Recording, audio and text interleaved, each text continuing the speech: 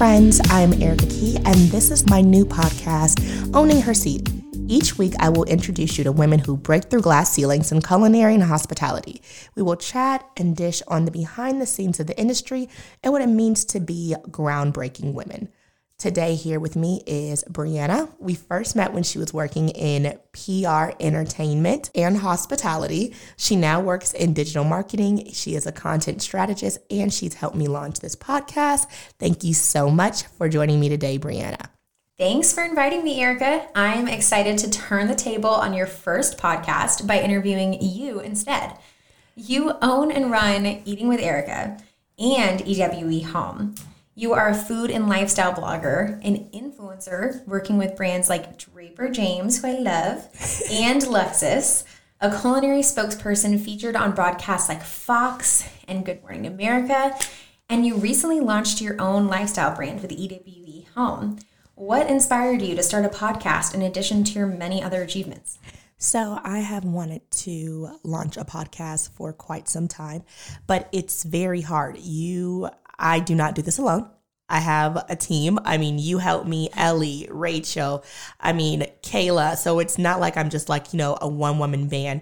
So it takes a lot of energy to start something new from the ground up. So I was really thankful when Eat, Drink, Dine came to me and said that they wanted to collaborate on this project because it's been something I've been wanting to do for such a long time. And it just takes a lot of work. It does. And we're excited to be part of it and see it get launched. So the podcast, you decided to call the podcast Owning Her Seat. As a female business owner and an entrepreneur yourself, what does owning her seat mean to you?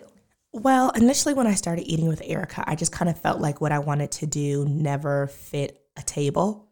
So I feel like owning her seat is having your own seat at your own table and then extending it for other individuals to come join you. I feel like sometimes when you start something new, there's not really a plan. You can't Google. I remember when I first started Googling food blogger and there was nothing. The word influencer was non-existent, when I first started. So sometimes when you don't have a roadmap, you just have to figure it out as you go.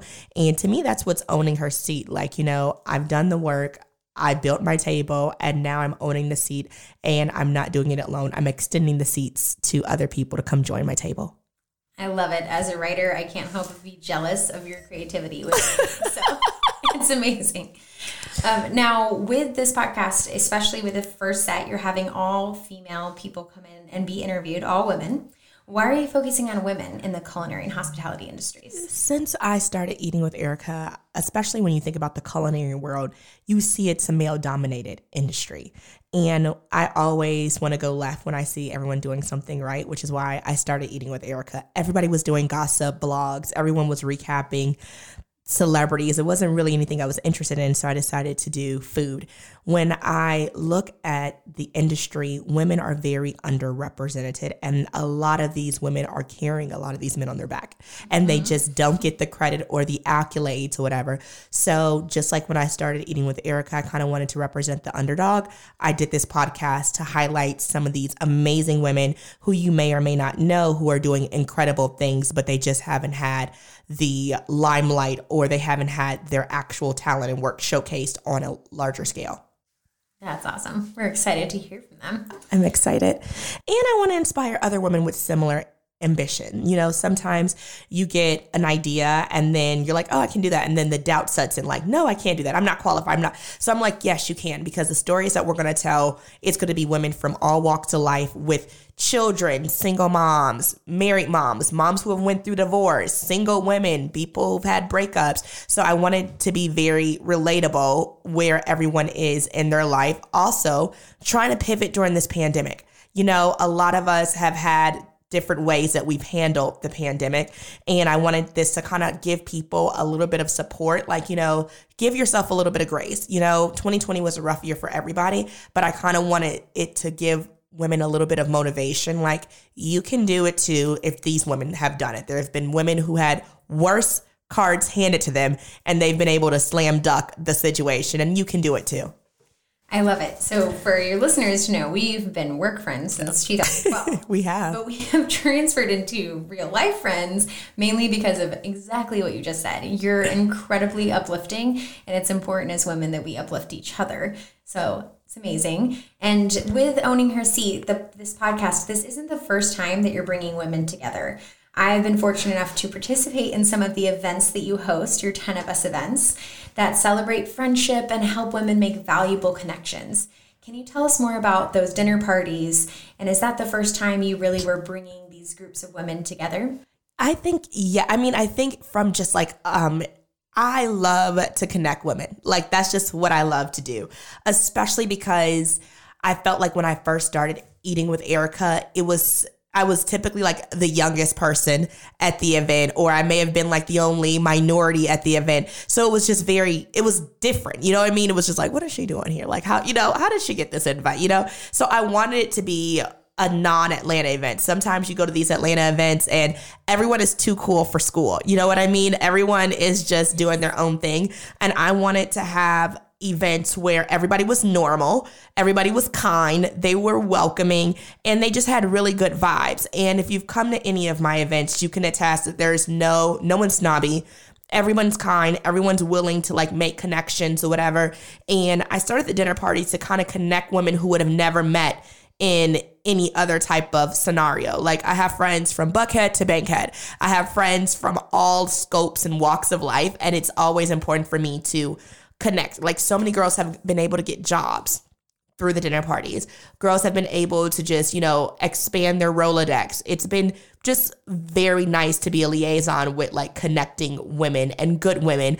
And it's just been fun. So I can't wait to pick those back up. But I just love entertaining. I love being the hostess with the mostest, and I love connecting women. Absolutely. And now you can connect women even further with the podcast. So whoop, whoop.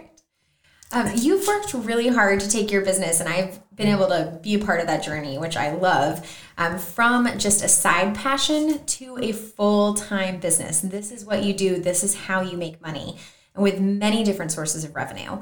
What do you say to female entrepreneurs who are just starting out and are still hustling on the side? Do not compare yourself to women on Instagram. I think that is the number one thing. A lot of people see this entrepreneur thing and it looks glamorous, and it is not. It is not glamorous at all. A lot of these entrepreneurs, I could not be the entrepreneur I am without Desmond, who is my husband. Literally, he's so supportive. When I even started, I first got laid off from my job or whatever. He was like, don't worry about finding another job. Just work on your business. You have 6 months to hit a quota. If you hit the quota, you can stay home. If you don't, go back to work. That's not a regular situation, especially with, this day and age. So number one, do not compare yourself to Instagram. Number two, I would say I took advantage of any and every complimentary class at my job that they paid for to kind of prepare me for the real world. And I use a lot of the things that I was doing at my daytime job. I was a community marketing manager, and it's really helped me in my day-to-day work.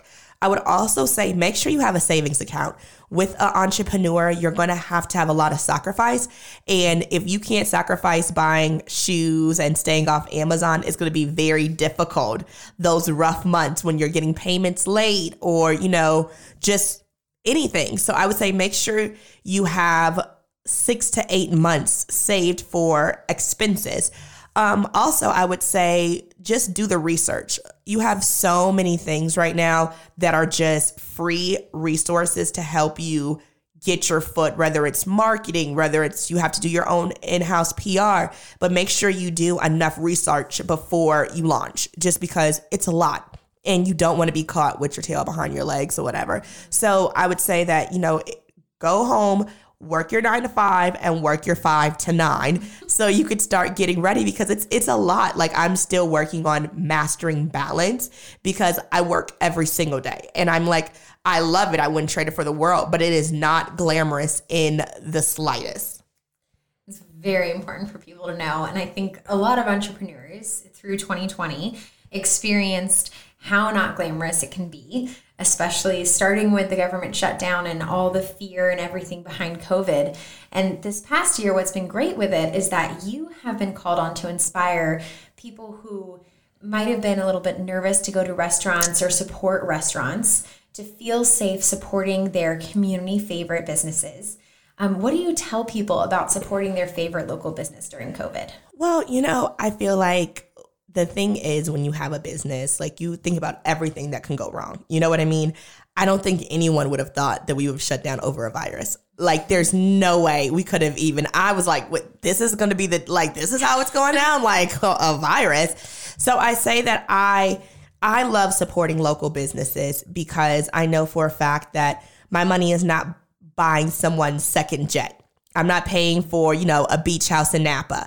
I'm paying for someone to purchase ballet shoes or, pay for someone's kid's college. So I could only imagine how devastating it would be for you to do nothing wrong in your business. You're shut down because of a virus and now you can't make ends meet through no fault of your own. Like that's devastating in itself. So even though I was a little bit more risque with my support early on COVID, it was very important for me to support these businesses as much as I could because I wanted them to keep their doors open. I wanted to, even if I wasn't able to, order food during the time, at least if it was a birthday or something, purchase a gift certificate, just doing whatever I could and just bringing awareness to some of my favorite local businesses to try and say, you know what, I did try and help them fight the good fight. Absolutely. You've also been sharing, especially on Fox, which businesses are open and who you should be visiting for certain holidays. So that's been really helpful too, to be able to let people know what's been going on. And in 2020, that year also led so many people that were looking for new ways to support Black-owned businesses. You have been supporting fellow Black entrepreneurs and business owners since before Eating with Erica began. What would you tell someone looking to support a Black-owned or female-run business? I would say literally just support, like buy the product, share. Even if you don't have the budget right now to purchase, you can share. That's free. You can comment. That's free. You know what I mean? It's very trying times right now, but it's always a soft spot in my heart, especially for women and Black-owned businesses. And if you don't know which business to support, just DM me. I'll be more than happy to share which businesses you should support. You know what I mean? And I think 2020 was a lot of conversations that we're long overdue to have, especially as regards to that. So I feel like if you don't know how to support Black-owned businesses, just shoot me a DM at Eating with Erica. I'll be more than happy to take some time to share. And I'll also add, follow her on social media and she'll share frequently with you, which is, well, it's great. It's great for people to know and get that constant reminder. And that's something that you do as an influencer. So that's awesome. Thanks. So what can we expect from Owning Her Seat moving forward? What are you excited about? Just like today, having very transparent, conversational dialogue with some amazing women.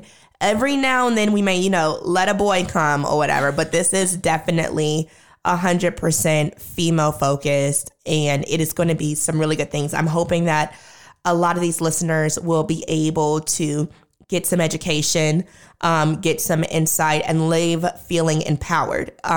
Sometimes as a creative, I get burnt out, and I'm not always creative, and I always don't feel like doing something. But sometimes when I listen to a good word, or if I, read some book or whatever, I'm back geared up. And that's what I want to do with this podcast. I really want it to be a source of motivation and really have women feel like, you know what, I can do it.